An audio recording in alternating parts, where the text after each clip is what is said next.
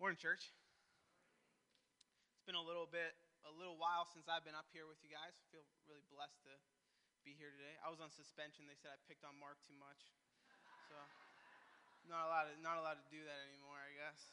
I don't know. No, all right, I'm good. Okay, we're good then. I don't think he's here today, is he? So, we're good. Oh, we're good then. Yeah, we're good. Man, I got to change my whole message now. No, but we did have me and Emma did have a little bit of a small life change happen over the past couple months. We welcomed our little boy, Elias, into the world, and we've been super blessed by that. I even put up a little picture here. I feel like a grandma at the grocery store. I walk around with my pocketbook, and I'm like, you want to see a picture of my baby? And they're like, no, and I'm like, you're in luck. I'm going to show you anyway. Here you go. Yeah. I look for any excuse to show a picture of him.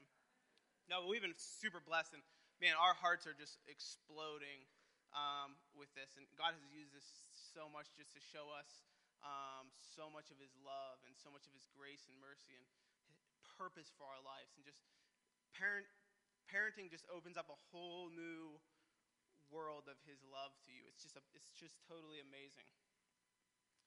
This is just a random picture of Mark that I. Yeah.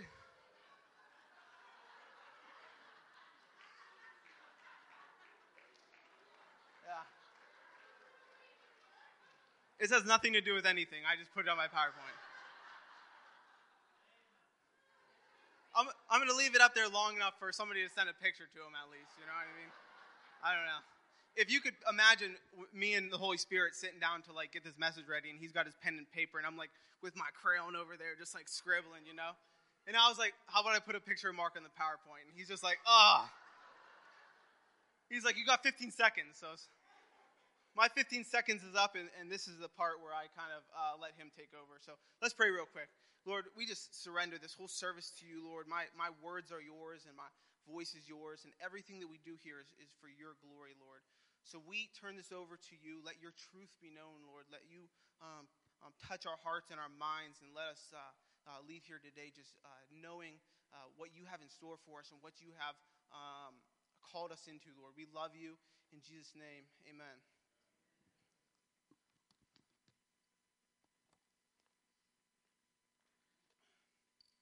So this message kind of came out of Pastor Jeff's word for us this year. Whenever he first introduced this word, step into the increase, this was the first verse that came into my mind. And it's John 3:30, and it says, he must increase, but I must decrease. And when I think about this, in reality, this idea of decrease is foreign to us. Not many of us walk into our bosses and say, I need a demotion. You know what I mean? Or might as well give me a pay decrease too, because I'm getting paid way too much. Most of you students have not worked really hard for an A and then gone to your teacher and said, I'm thinking you give me a C. You know, I'm trying to decrease here because the Bible told me to. But so I'm going to preface this a little bit for you. I'm going to give you a little bit of background into this verse. This verse is spoken actually by John the Baptist. And John the Baptist, he was a wild man. He was a crazy dude. I mean, he lived out in the wilderness, and he ate bugs, and he yelled at strangers as they walked by about Jesus. So he was like that guy that you're walking on the street, and he's on the street, you're going to cross to the other side and be like, don't look at him. He's like that guy at the mall that you ladies pass with the perfume, and you're like, don't look at him, don't make eye contact. It was John the Baptist, but there was something different about John the Baptist because people were infatuated with him. As a matter of fact, the Bible says that people would actually come to hear what he had to say. And when they would come to him, he would baptize them, he would tell them about Jesus, and he would baptize them, and people would come and follow him and kind of pay attention to what he's doing. One day, John the Baptist is baptizing people, and he looks up and boom, there's Jesus. And his heart is immediately enlightened to who Jesus is. And he says, there's the dude I've been talking about for so long. This is the guy I've been telling you guys about. Really, he said, behold, the Lamb of God that takes away the sins of the world. This is it. This is the moment. This is the guy. And Jesus walks down into the water, and John baptizes Jesus. And it says that the Holy Spirit hovers over Jesus like a dove, and it remains. And John this is all just a giant fulfillment of prophecy. John's whole life's work. Boom, this moment. This is it. This is what John had been waiting for his entire life. So as you imagine, he's probably pretty amped up. And he gets up and he goes to the other side of the water, and Jesus stays there. Some of John's followers are following him along, and they're kind of like a little bit still confused by the situation. And finally one of them speaks up, and they're like, John, that guy that you were talking to the other side of the water, that was Jesus, that guy you were talking to over there, he's baptizing people. And like they're having a hard time with this because they're like, bro, you're John the Baptist, and he's baptizing people. And not only that, but everybody's going to him now, and nobody's coming to us. He's kind of like, this guy's stealing our thunder here. I mean, what are we going to do over here? John the Baptist, and he's baptizing everybody. So John's kind of explaining this to them, and he says, listen, guys, I'm not the Messiah, and I've told you this from the beginning, I'm not the Messiah. And this guy is the Messiah. So it's all of my joy, everything that I've lived my life for, is to see him come, to see him increase. I must increase, or he must increase, I must decrease. And so I started thinking about this a little bit. And I started thinking about why this is such a struggle for us. And, at first I kind of went to it's a cultural problem, and we don't raise our kids right. You know what I mean? That's what, my go-to is that it's culture's making us this way, and it's our society. And the Holy Spirit started to kind of show me something here. And he started to show me that maybe this isn't a problem with our culture or society, but this is actually a problem that has been reoccurring since the very beginning of existence, the very beginning of this world. This has been a problem. So he took me to Genesis chapter 3. I'm going to read just for you a little bit here. Genesis chapter 3, verse 1 through 13. Adam and Eve are in the garden, and boom, this is what happens. Now the serpent was more crafty than any other beast in the field that the Lord God had made. He said to the woman, did God actually say you shall not eat of any tree in the garden? And the woman said to the serpent, we may eat of the fruit of the trees in the garden, but God said you shall not eat of the fruit of the tree that is in the midst of the garden, neither shall you touch it, lest you die. But the serpent said to the woman, you will surely not die, for God knows that when you eat it, your eyes will be opened, and you will be like God, knowing good and evil. So when the woman saw that the tree was good for food, and that it was a delight to the eyes, and that the tree was to be desired to make one wise, she took its fruit and she ate. And she also gave some to her husband who was with her, and he ate. And their eyes were both opened, and they knew that they were naked. And they sewed fig leaves together and made themselves loincloths. And they heard the sound of God walking in the garden in the cool of the day. And the man and his wife hid themselves from the presence of the Lord among the trees of the garden. But the Lord God called the man and said to him, where are you? And he said, I heard the sound of you in the garden. I was afraid because I was naked and I hid myself. And he said, who told you that you were naked? Have you eaten of the tree which I commanded you not to eat? The man said, the woman whom you gave to be with me, she gave me fruit from the tree and I ate. Then the Lord God said to the woman, what is it that you have done? The woman said, the serpent deceived me and I ate. What I see here is that, Adam and Eve, they're kind of like, they're living the life, you know what I'm saying? They're like frolicking around in the garden, butt naked, hanging out with God. You know what I mean? Life is good. I mean, if we're honest, that sounds like a good time, right? Life is good for them. And then Satan comes and he plants this idea in their mind that if they just had this one thing, then they would be in control. If they just had this one thing, then their life would be complete. They would be in control. They would be like God. And what I realized in this is that Satan is actually planting the same thought in mankind's mind that was planted in his mind, which led to his fall. When Satan was an angel, the thought that overcame him, that caused his fall, was he wanted to be God. He wanted to be like God.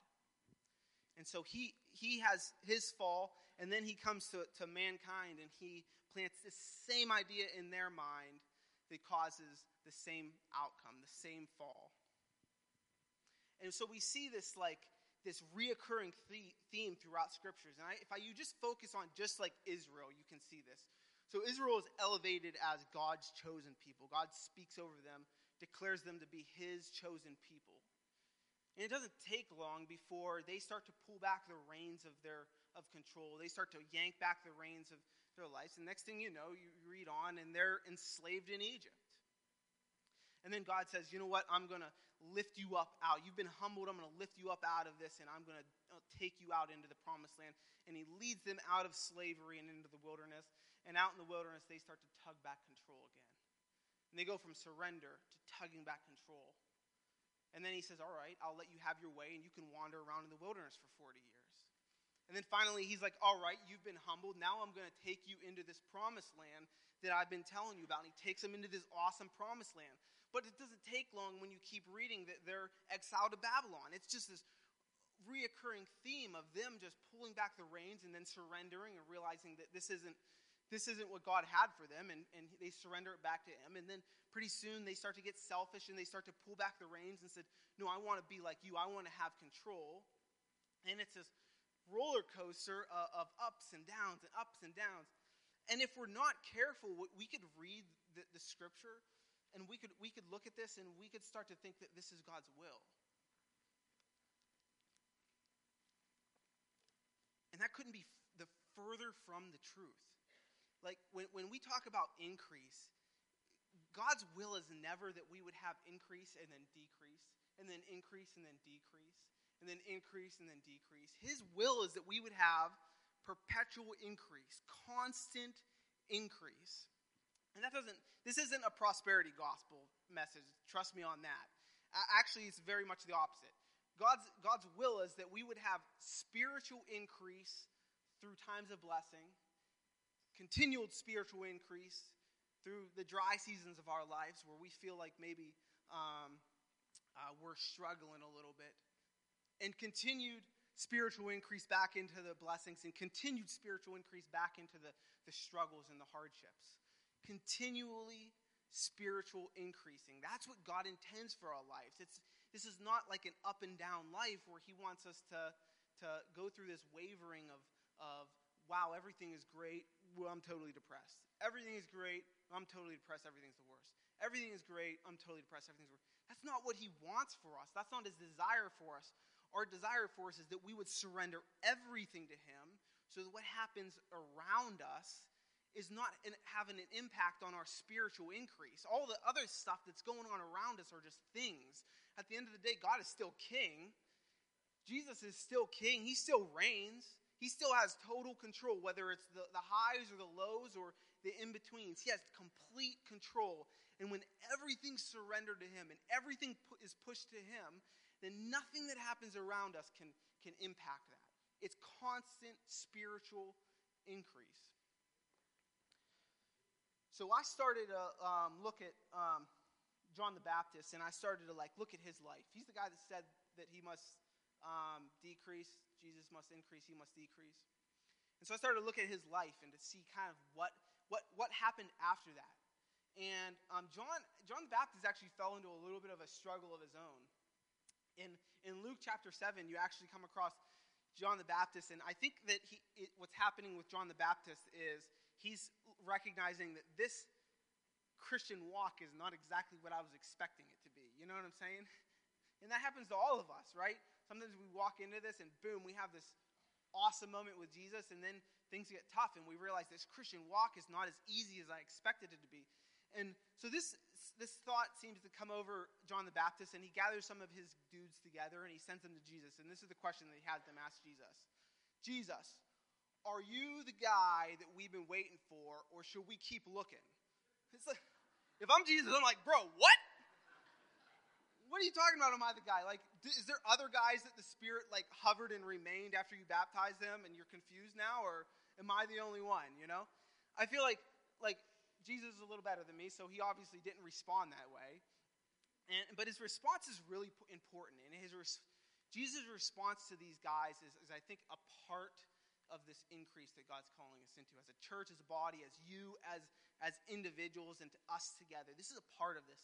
This is what Jesus says. He tells John's disciples, go back to John and tell him everything that you've seen and everything that you've heard. He doesn't just say, hey, go tell John, yeah, I'm the guy, chill. He says, rather, I want you to go and tell John that hope is still being restored in this world. That lives are still being changed. That bodies are still being healed. That things are still happening that are good. And when everything around you seems like it's really bad, sometimes you need to step out of yourself and recognize that God is still winning. Like he's still doing his thing. Jesus is still changing lives. And that's what he's sending. That's what Jesus is sending these disciples of John back to him with. Go tell him what you've seen and what you've heard. And then he'll know who I am. Then he'll be reassured that I am who you baptize. I am the Messiah. And this verse kind of led me through some of the Gospels a little bit.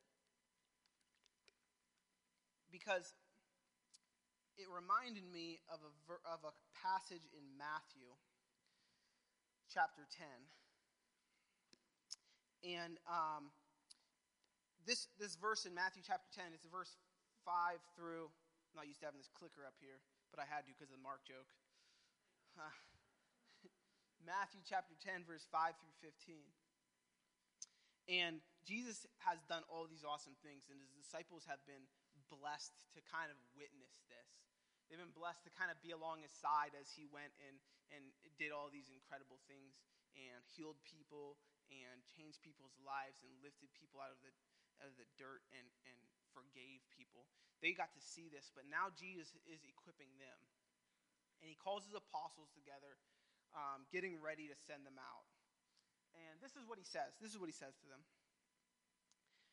These 12 Jesus sent out, instructed them, go nowhere among the Gentiles and enter no town of the Samaritans, but rather go to the lost sheep of the house of Israel.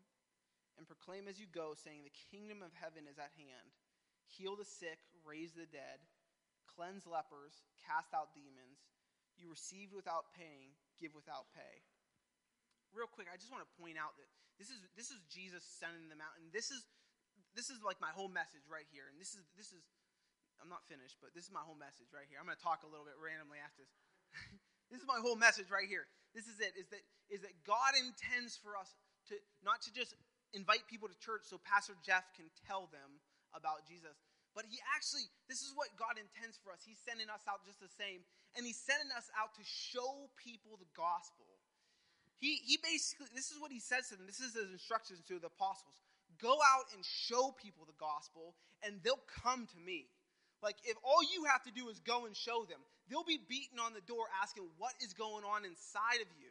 And that's the same thing that God is calling us into as a church, as a body, you as individuals, is that your life would look so radically different than everything else that's going on in the world that people would be beating on your door saying, what is inside of you?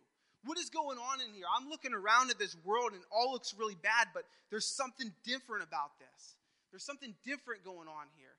That's what Jesus is calling us into, to be this radical body for Christ that literally lives our lives with everything pushed into Jesus' corner. This is all yours, Jesus. All of my life is yours, Jesus. I'm willing to go wherever you send me, and I don't even know where you're sending me. My answer is yes. That's what our answer should be as a church, as a body, is yes. I got so pumped up this week when Pastor Jeff said, we're going to open the church for the cold. And you know what? Nobody showed up. And you know what? I don't care. That doesn't matter. Because our job is not results. Our job is obedience, period. That's it. And we were obedient. I was so encouraged when I showed up here to help out. And there's already Ken and Jeanette are here, and Bob and Lisa are there, and Scott Baldwin showed up. My dad showed up, and Patty showed up. There's a ton of people. There was some lady that I never met before from Lisbon that showed up just to help. Just because she wanted to help. And that's the thing. You know what? When it's negative 25 degrees out again, or our community's in need, we're going to open the doors again. And we're going to keep doing it. It doesn't matter if nobody shows up. We're going to keep casting our nets, because someday Jesus might fill it with fish. We're going to keep going. And that's the amazing thing about this is Jesus' whole message to us is obedience. When he's sending his apostles out, and I'm going to read on here, and you're going to see that. Let me just read this so that I don't ruin it here for you. Acquire no gold, silver, or copper for your belts, no bag for your journey, two tunics, whatever that is, or sandals or staff, for the laborer deserves his food. And whatever town or village you enter, find out who is worthy in it, and stay there until you depart. As you enter the house, greet it, and the house is worthy, let your peace remain upon it. But if it is not worthy, let your peace return to you. And if anyone will not receive or listen to your words, shake off the dust from your feet when you leave that house or town. You know what Jesus is saying here? You know what? It doesn't matter if everybody rejects you, it doesn't matter. The point is that you go, that you do it, that you're available, that you're living out this word, that you're living out the gospel. And if everybody rejects it, so be it. Dust off your feet when you leave. But do it. But try. But go. This was my message for these teens for this year, is to just do it. Just try. If everybody rejects you and things get hard, dust off your feet when you leave. But you know that you were obedient. You know that you did what God was calling you into. And the thing is about this is that this is not ever easy. I mean, at the end of the day, my dad had to show up here. He showed up at like 9 o'clock at night, and he was going to stay till 7 in the morning for these people. Nobody showed up, but he was going to stay all night and then go to work the next day. And I can promise you, because I've done lock-ins, that is the worst thing in the world. I'm telling you. I'm only 30. He's like 70. So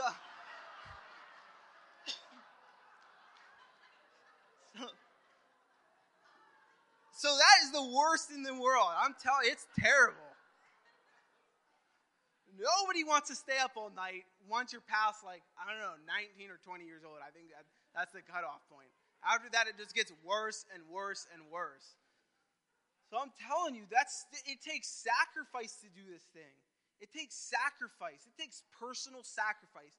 It takes you being willing to literally set your own agenda aside and saying, listen, Jesus, I'm completely open to whatever you want from me. I'm completely open. All my finances are yours. All my life and all the things that I do are yours. When you tell me to go, I'll go. And it doesn't matter what happens afterwards. It doesn't matter what the results of that is. All that matters is that I'm in. I'll go. That's what we are called into. As a church, that's what we're called into. Step into that. When we're stepping into the increase, what we're actually stepping into is down to Jesus' feet to push everything that we are at him. Say, everything that I am is yours, Jesus. I'm all in on this. There's been so many people within Christianity that have been taught that we can flutter on the edge of Christianity, that we can accept Jesus and believe in him, and nothing in our life has to reflect anything that has to do with Jesus. This idea that we can still do whatever we want because we believe in Jesus, and he'll forgive us anyway. And that's so far from what Jesus has for us. The thing with that is that it's not that I'm going to stand here and say, you're not going to heaven. I'm not in the right to make that judgment. But here's what I am willing to say is that you will miss out on all of the great things that Jesus has for your life if you're not willing to surrender to him. While you're busy chasing all these earthly, fleshly things that will not bring you eternal happiness, you're missing out on this crazy joy and peace that Jesus has for you. There is nothing greater than when you push everything in Jesus' corner and he takes you and uses you the way that your life is meant to be lived. When you're fulfilling your purpose in your life, the one that Jesus wrote out when he was writing out your life, that's when you have joy. That's when you have peace. When you've held on to nothing and said, everything is yours, Jesus. All I am is yours, Jesus. That's when you have peace. That's when you have joy. That's when your life is filled. I'm going to keep going here just in Matthew, just a few other verses, because I want you to see some of Jesus' message to these guys. This is verse 16 through 20, and this just kind of goes to show what they should expect, because Jesus is warming them up to say, listen, this ain't going to be easy. This is what he says. Behold, I'm sending you out as sheep in the midst of wolves. So be wise as serpents and innocent as doves. Beware of men, for they will deliver you over to the courts and flog you in their synagogues. And you will be dragged before governors and kings for my sake, to bear witness before them and the Gentiles. When they deliver you over, do not be anxious how you are going to speak or what you are going to say, for what you are going to say will be given to you in that hour. For it is not you who speak, but the Spirit of the Father speaking through you. Jesus is warming these guys up to say, oh yeah, by the way, when you go out and tell them about me, and when you go out to live this radical life, when things start to change around you, people are going to start to label you as a cult. How about that? People are going to label Abundant Life as a cult when they start seeing people be healed and us living radically. They're going to call us irresponsible with our finances. That's what they're going to call us. Yeah, we're going to get that label if we're willing to live radically for Jesus. They're going to say, wow, did you work up the return on investment for that? No, we didn't, and we don't care. Because we're doing this for Jesus. And we believe in that. And we need to stand on that. We need to stop weighing this thing like it's a business. Your Christianity, your spiritual health is not a business. It's all in for Jesus. Compared to what the world tells you, it makes no sense. Makes no sense. But it's so worth it. It's everything that Jesus has for us is in this. This is my last patch of verses here. So if you guys want to come up and whatever, and if the prayer team wants to get ready, I don't know how much longer I'm going to go here, but this is my last patch of verses. And this is what Jesus kind of finishes this off with. This is what his last final line to his disciples as they're getting ready to be sent out. This is verse 37 through 39. He says, whoever loves his father or mother more than me is not worthy of me. And whoever loves his son or daughter more than me is not worthy of me. And whoever does not take up his cross and follow me is not worthy of me.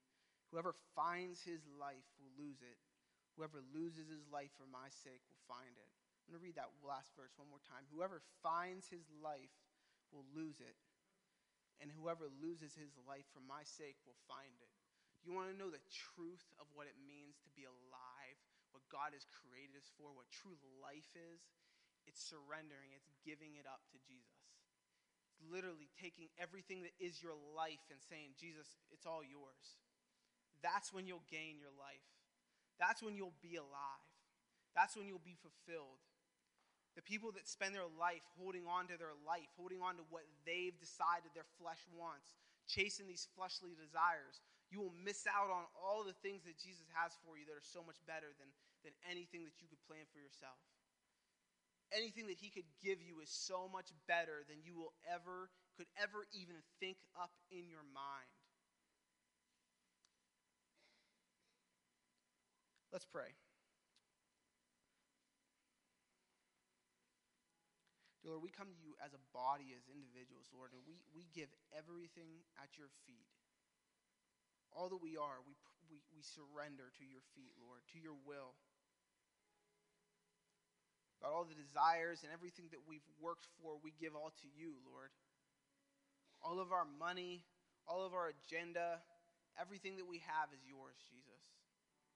To be used as a resource for your kingdom's work, Lord. We surrender everything we have to you. Lord, we pour out our life at your feet, that you will pick us up and make us what you want us, Lord. We're your clay. Mold us and make us into whatever it is that your heart has desired for us, Lord. Lord, let us hear you more. And let us just take up the courage that it takes to walk in this walk of faith that you've called us into, Lord. Let us live as a radical church, doing crazy things just for you, Lord.